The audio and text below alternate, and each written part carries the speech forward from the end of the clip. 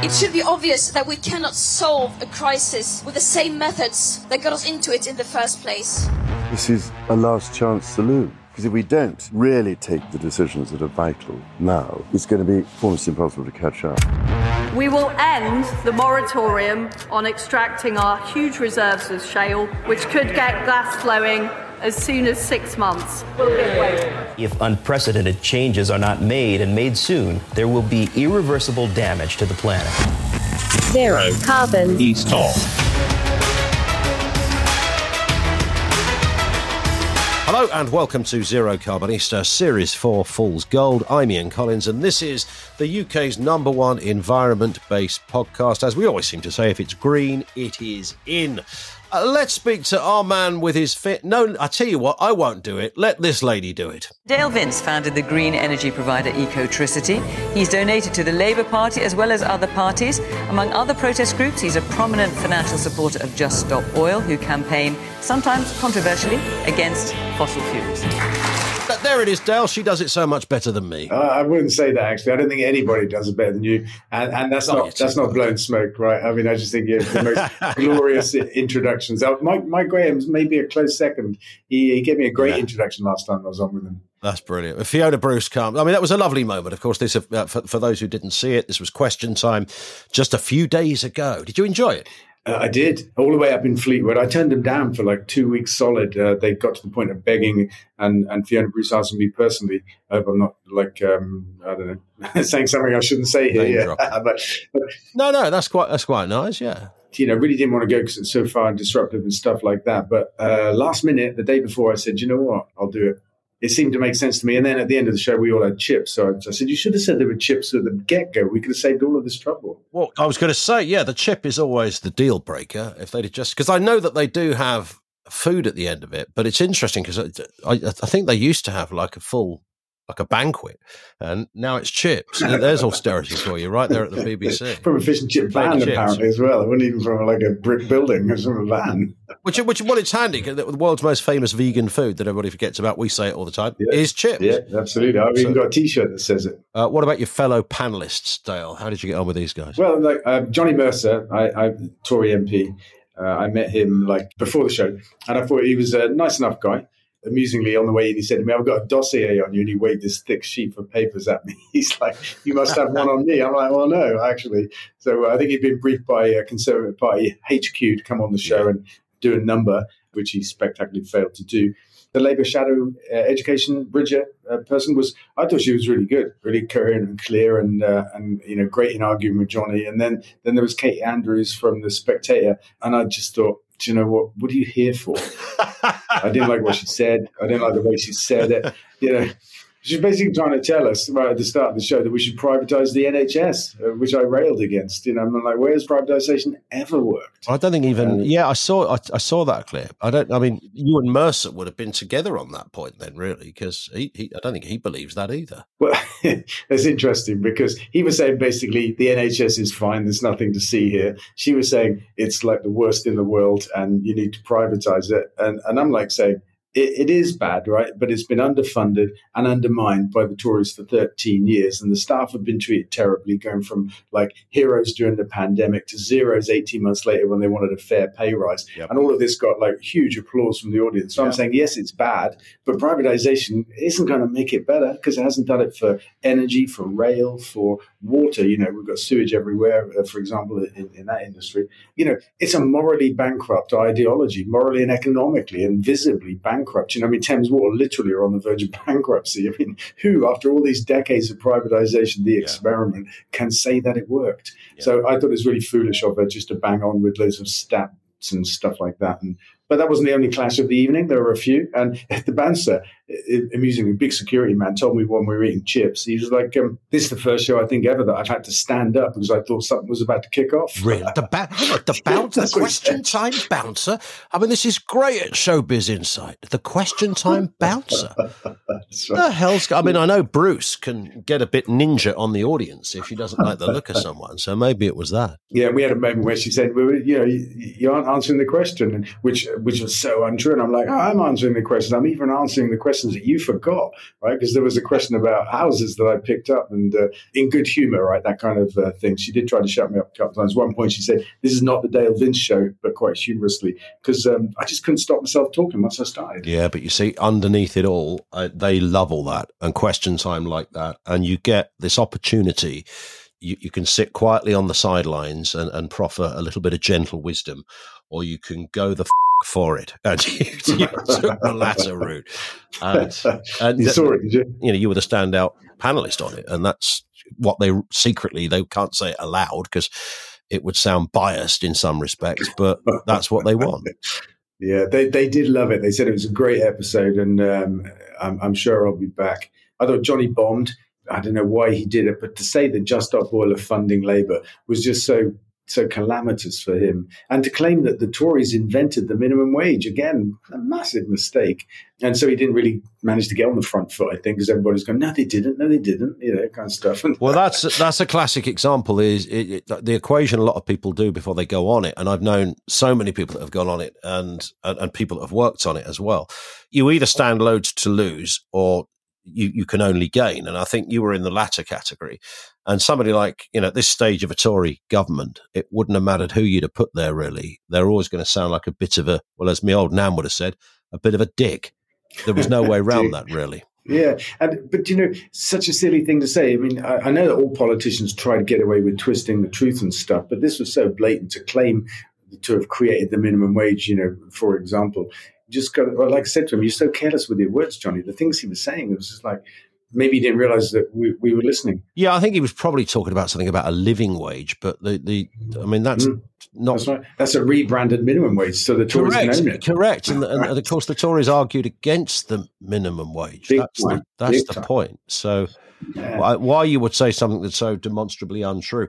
And what they're trying to do with the Just Stop Oil thing is they've come up with this line and they think, oh, this will learn them. We just keep saying that they're funded by Just Stop Oil because Just Stop Oil piss off a lot of our voters when they're trying to drive down the road. So if we keep saying that, people will believe it. But I don't even think Tory voters believe that, Dale. I genuinely don't think Tory voters actually believe that. Who could believe it? Just Stop Oil don't fund other people. It's not fucking true. That's why they don't believe it. It's so dumb. It's kind of that simple. It reminded me, I saw a report in the news, I think it might have been today or yesterday. Some academics have done a study into this question that gets thrown at me all the time on right-wing news outlets, basically that, you know, Just Stop Oil are failing, they aren't bringing people with them and disruption doesn't work, blah, blah, blah. These academics have done a study and they reckon that disruption is working. Wow. You know, not in terms of like getting people to join Just Stop Oil, but I don't think that's their aim.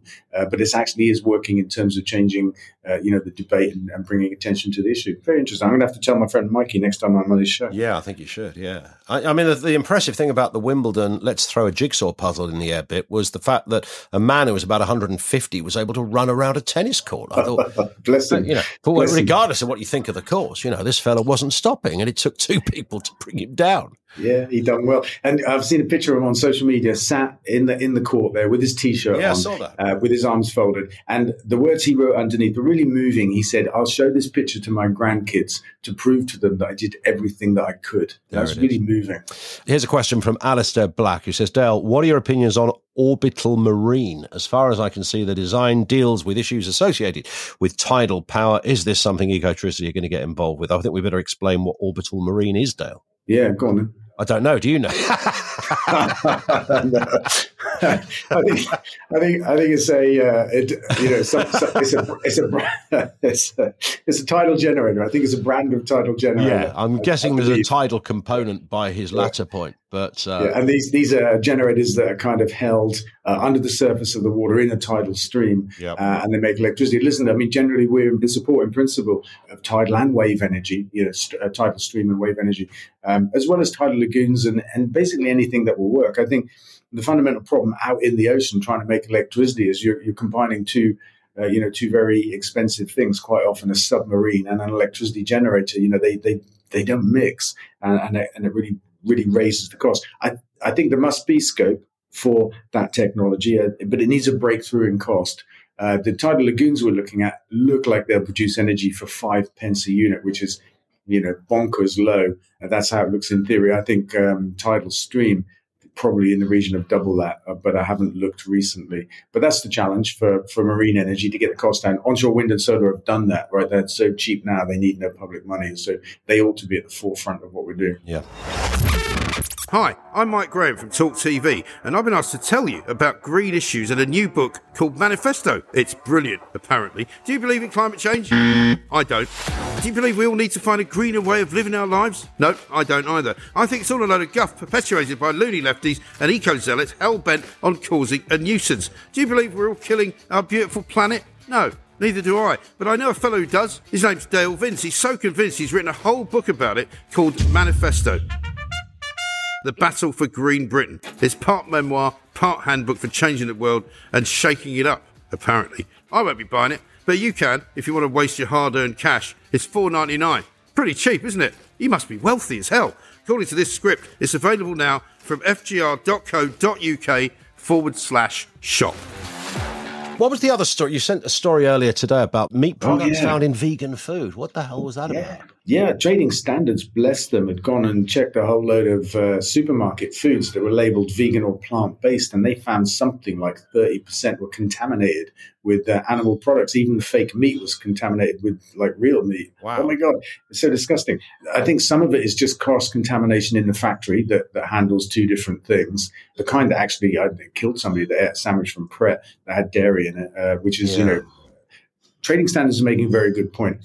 There are no minimum thresholds percentage-wise for the dairy, let's say, content of something that's meant to be dairy-free. And a lot of people with allergies, extreme allergies, count on plant-based food and vegan food to be completely free of animal products, but there is no legal definition of vegan or plant-based when it comes to food and what it can contain. So companies can be doing this deliberately. I don't know why they would, but they can be doing it deliberately.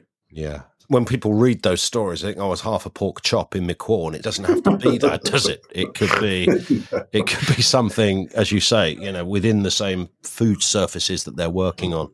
Yeah, I think that's most frequently that. There's been no care to kind of wipe it down and separate it. It's a bit of a scare story for vegans, and let's say I feel it personally. It makes me less willing to buy stuff from supermarkets and stuff. I'm not that willing anyway. To begin with, but we basically can't trust processed food to be what it says on the label. What about this one? Shell boss reckons cutting fossil fuel production is dangerous. You and I talked about this on the telly this week as well. He says it's dangerous and silly. I think it comes under the category of, he would say that, wouldn't he? Yeah, and actually I think he framed the debate with his statement in a disingenuous way, because nobody, let's say Just Stop Oil or the environment movement, is saying let's cut production. We're saying let's not make new stuff. Let's not drill for new oil and gas. That's a very different thing. And, the United Nations have said that it's moral and economic madness to drill for new oil and gas. That's what they say. And this fella says, we can't cut production. That would be dangerous. It's a false frame of the argument that he's making here. Nobody's saying that. He's the boss of Shell Oil, Dale. He knows his shit, right? This guy knows oil. He knows stuff. Listen to the man. It's dangerous. He does know shit. He does know shit. He speaks it. Because, he also said, we aren't building enough renewable energy. And it's like, hang on a minute, Mr. Shell. You live in a greenhouse here throwing stones, because Shell spends 1.5% of all of its capital expenditure, the big money that they spend on new stuff. Only 1.5% of that is spent on renewable energy. So, he's one of the guilty parties that aren't building enough, doing enough right now on the renewable energy front. But I think it's wrong. I think it's criminal. It should be illegal for big oil and gas companies not to transition faster. They've got the wherewithal. They've got huge funding, and they've got all the engineers and stuff that they need in the world to do that. Here's another one that should be kind of encouraging in a curious way, Dale. Research suggests that improving soil could keep the planet within the 1.5 Celsius increase. Yeah, it's a really interesting piece of research, or headline at least. I haven't read the report, but basically it's about improving soil health. And what's happened is modern agriculture has depleted carbon from the soil. And that means it's harder to grow crops. You need more pesticides and fertilizers and that kind of stuff. Basically, this is about treating the soil better. It will lock up massive amounts of carbon in the process, and it will grow better food for us, more nutritious food. So it's a big old win-win, And the only problem is we've got to change what the agricultural sector does, and that's not an easy thing. Yeah, true. Jane on Twitter, I don't know how you managed to stay so calm. I'd have ripped Piers Morgan's face off This is obviously going back to the last time you were on Piers Morgan, right? And it was good fun, actually. Again, it was good fun, and I got to prod him a little bit. I mean, he's one of these guys that just likes to exaggerate. He said, Just Stop Oil protesters are wrecking people's lives. I'm like, whoa, hang on a minute. That's an exaggeration. We're talking about a few minutes of cricket or a few minutes of tennis, right? While the global climate crisis has killed 4 million people and makes 20 million people homeless every year. I said, that's real disruption. That's real wrecking of lives, FFS. This one comes in from Ronnie on Twitter. Dale, is all your money going on buying big sporting tickets for the Just Stop Oil people? Because they do show up at some they've been to the snooker, they've been to the cricket, they've now been to Wimbledon. Is that what they're doing with the money, Dale? Have you got a special account at Viagogo or something? As I tell the exasperated Mike Graham, I don't know basically who they are, what they do with the money, what they're planning. I don't know anything about them. I had a conversation with a couple of them. They're lovely people. I know that. And the people I met on the demonstration were lovely people. And they're nothing like the stereotype of the media, whether it's like middle-class activists or jobless people or I don't know, whatever it is they say. The stereotypes just don't fit the people that you meet in the movement. I think it might have been on with Pierce. He said something like that. And I'm like, oh, well, I think that guy at the tennis looks a bit older than that, Pierce, because, he tried the usual kind of young yobbos, university students, whatever kind of stuff, But it wasn't that. It's quality fodder, Dale. It's quality fodder. Listen, Drax could lose energy subsidies over compliance issues. Tell us about Drax. And why might they lose their subsidies? Well, Drax is like a Bond villain, isn't it, to me? That's what the name conjures up. And in this case, they probably are a villain. It's a coal-fired power station, a massive coal-fired power station that's converted to burning trees instead. And these trees are coming from Canada, and it turns out it's like virgin rainforest or Canada's equivalent to the rainforest. Even though Drax have denied it for years, a big undercover operation exposed that last year sometime. And, what they're doing is really hideous. And they claim that the trees, when they burn them, are carbon neutral. They leave the carbon footprint behind. They leave that in Canada. And they say this stuff magically gets chopped up, crosses the Atlantic with a zero carbon footprint. Well, come on, are we stupid or what? So I'm happy. If they lose their subsidies, I think it's a good job. I mean, they have had mad amounts of money from us for their fake green energy and the burning of, prime Canadian forests, which just shouldn't be allowed. So, question here from Kieran who says, if I object to Ecotricity giving my bill money to Just Stop Oil, what can I do? You could leave us and don't pay your bill money to us is all I can think of, honestly, because you aren't going to change our stance, right? I think what Just Stop Oil are doing is brave. It's historically important. I think we'll look back in 10 or 20 years' time at them like the suffragette movement, people that just put themselves out there to bring about a big change that the government of the day simply wouldn't listen to. I think that probably speaks to Kieran, because his actual message was a little saltier than that. So I just cleaned it up a little bit for the broadcast. Bless, but look, don't be frustrated, Kieran. Just go somewhere else. Pay your bill money to to somebody that buys burnt trees from Drax or something. Yeah, go and see the man from Shell. He will love you. And a final one to finish on, incredible news story, because this has had global attention. That's the interim coach at Forest Green Rovers. And this story has clearly got a lot of momentum for one very obvious reason, Dale. Yeah. So we made the first appointment of a female in English football at the top flight, top four divisions. It may have happened elsewhere. And it's somebody from within our club, Hannah Dingley, who's been leading our academy for 4 years. And at that point, when we made that appointment, she was the first female to lead an academy in English football. Basically, we had the vacancy. She's the most qualified coach at our club, so it was obvious to offer her the role, the interim role. And although we knew it was a first and we thought there'd be some media interest, honestly, we weren't prepared for what came. It was the most intense thing I think that I've experienced. And, we've had a lot of media attention, not just as a football club, but it was on the same day we played our first pre-season friendly down in Melksham. And we were inundated with inquiries to the extent that we organised a press conference after the game. And I sat in a room with about 30 journalists, 6 cameras, and a whole host of, radio and print people behind them, and an array of microphones on the desk. And I said to them at one point, I keep getting these feelings of being in an episode of Ted Lasso. It was just surreal, actually. It's just surreal. And great fun. We had great fun with it and was able to make good points. The question came up at one point, what would you say to somebody that says it's a gimmick? This wasn't at the press conference, it was before the game. And I said, well, fuck off. actually, because that's insulting.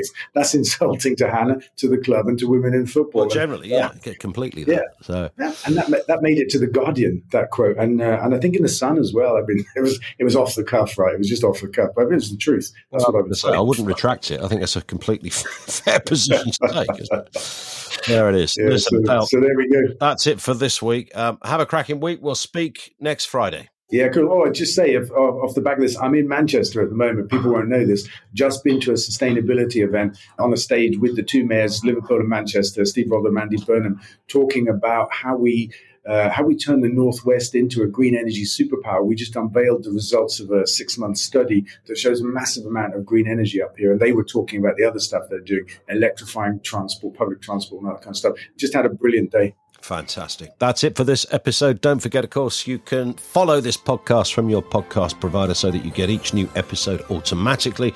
Make sure you leave a review there as well. Really important bit is to follow Dale on social media. That's twitter.com/Dale Vince, facebook.com/Dale Vince. Zero Carbon East off.